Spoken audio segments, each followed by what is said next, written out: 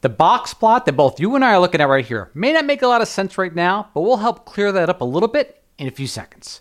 This represents the fear recall index. Now, this is a very positive result. Now, what led to these results? In reference to, and how does this affect individuals suffering from PTSD? Well, we're going to get to that, and I'm sure that this will clear quite a bit up for you.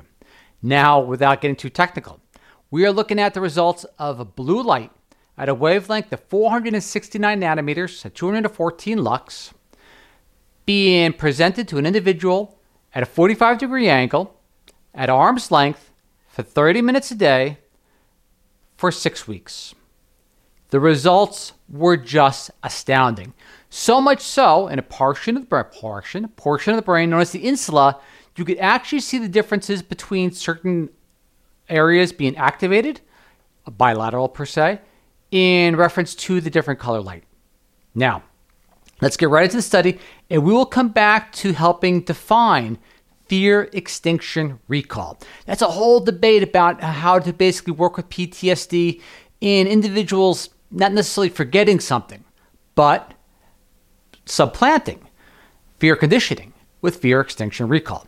But without digressing or going too far, let us begin. Here we go. Right off the bat. Ba-bum. Morning blue light treatment improves sleep in patients with PTSD.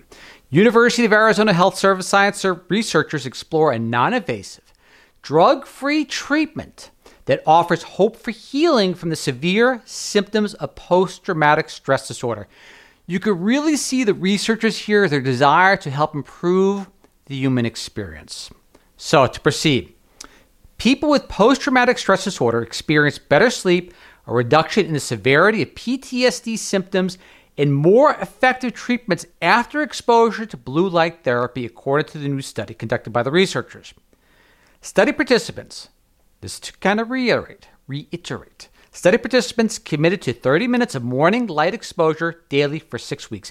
And I know blue light has a lot of a bum rap in reference to computers and so on and so forth at night. So keep in mind the timing is in the morning before 11 a.m. 30 minutes of morning light exposure daily for 6 weeks, with half the participants using blue wavelength light and other half, obviously, using amber light. Researchers examined neurobiological, autonomic, and behavioral outcome changes during the study. We're going to go to the full study because it explains a little bit better, so let us proceed. The 43 participants who received blue light therapy not only demonstrated significant improvements in the severity of the PTSD symptoms, but also reported improvements in sleep and showed an increased retention of fear extinction memories. Where the other ones, the amber light, not so much. I am going to veer from course for a second to show you a definition of fear extinction compared to fear conditioning from another study from the National Library of Medicine, which says an excellent excerpt. The excerpt goes as follows. Whereas acquisition of fear conditioning increases fear responses, fear conditioning, to the conditioned stimuli, extinction decreases the fear responses. So, fear extinction recall is actually a good thing. So when you hear that, they're trying not to imply that someone is forgetting, but basically reversing or basically mitigating the condition responses which were triggering the PTSD prior. Huge debate on what to call it, so on and so forth, but that gives you an example of why the researchers labeled it as such in the study. Now, I'm going to show you a picture of the study, an excerpt from the study. This is the one that shows you the blue light. If you could read it in 4K, the 469 nanometer wavelength at 214 lux. It shows you a pictograph of how it was done.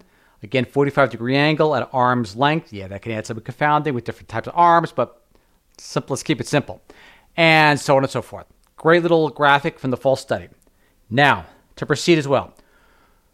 All units were identical in design. I'm not going to read through the entire methodology here. But let's go to what they utilized, which was no funding. This was a military study. To proceed, the Go Light Blue Energy Light towards the bottom, you read there, has a narrow bandwidth peaking at 469 nanometers at 214, and it gives you the radiance and so on and so forth.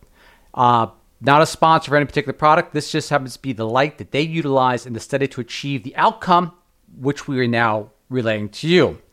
Now, the conclusion in the full study.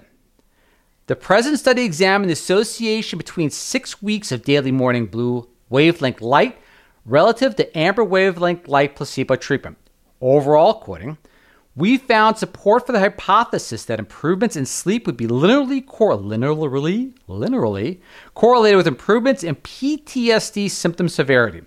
Furthermore, the findings from the fear extinction task support the global hypothesis that blue light therapy improves autonomic reactivity and brain function in a manner that aids in fear extinction safety memory, even across longer durations of time than this type of paradigm is typically employed. This is especially important as safety learning is critical to recovery, and several prominent evidence-based treatments for PTSD are based extensively on principles of fear extinction. That one study I showed you, which defined it, was from 2008, by the way. These results suggest that blue light therapy is a promising non-pharmacological intervention that may potentially facilitate the retention and treatment gains from exposure-based therapies by resetting the circadian clock. This is a good, strong hypothesis. And improving sleep in a manner that promotes consolidation of extinction memory. That hypothesis in regard to basically resetting the circadian rhythm, improving sleep, and allowing the healing process to take place is fairly detailed in the full study itself, should you decide to review. Now, back to the public release, and this is where it says it is said the best, or communicated, I would say, coherently the best. The data are thrilling. Quote, the non-pharmacological intervention is a promising, life-changing, and life-saving possibility for people suffering from PTSD. And that is a golden statement for individuals which are looking to help improve therapies in which there is no profit for them, but basically the simple desire to help improve that human experience by accelerating the healing from quite traumatic experiences.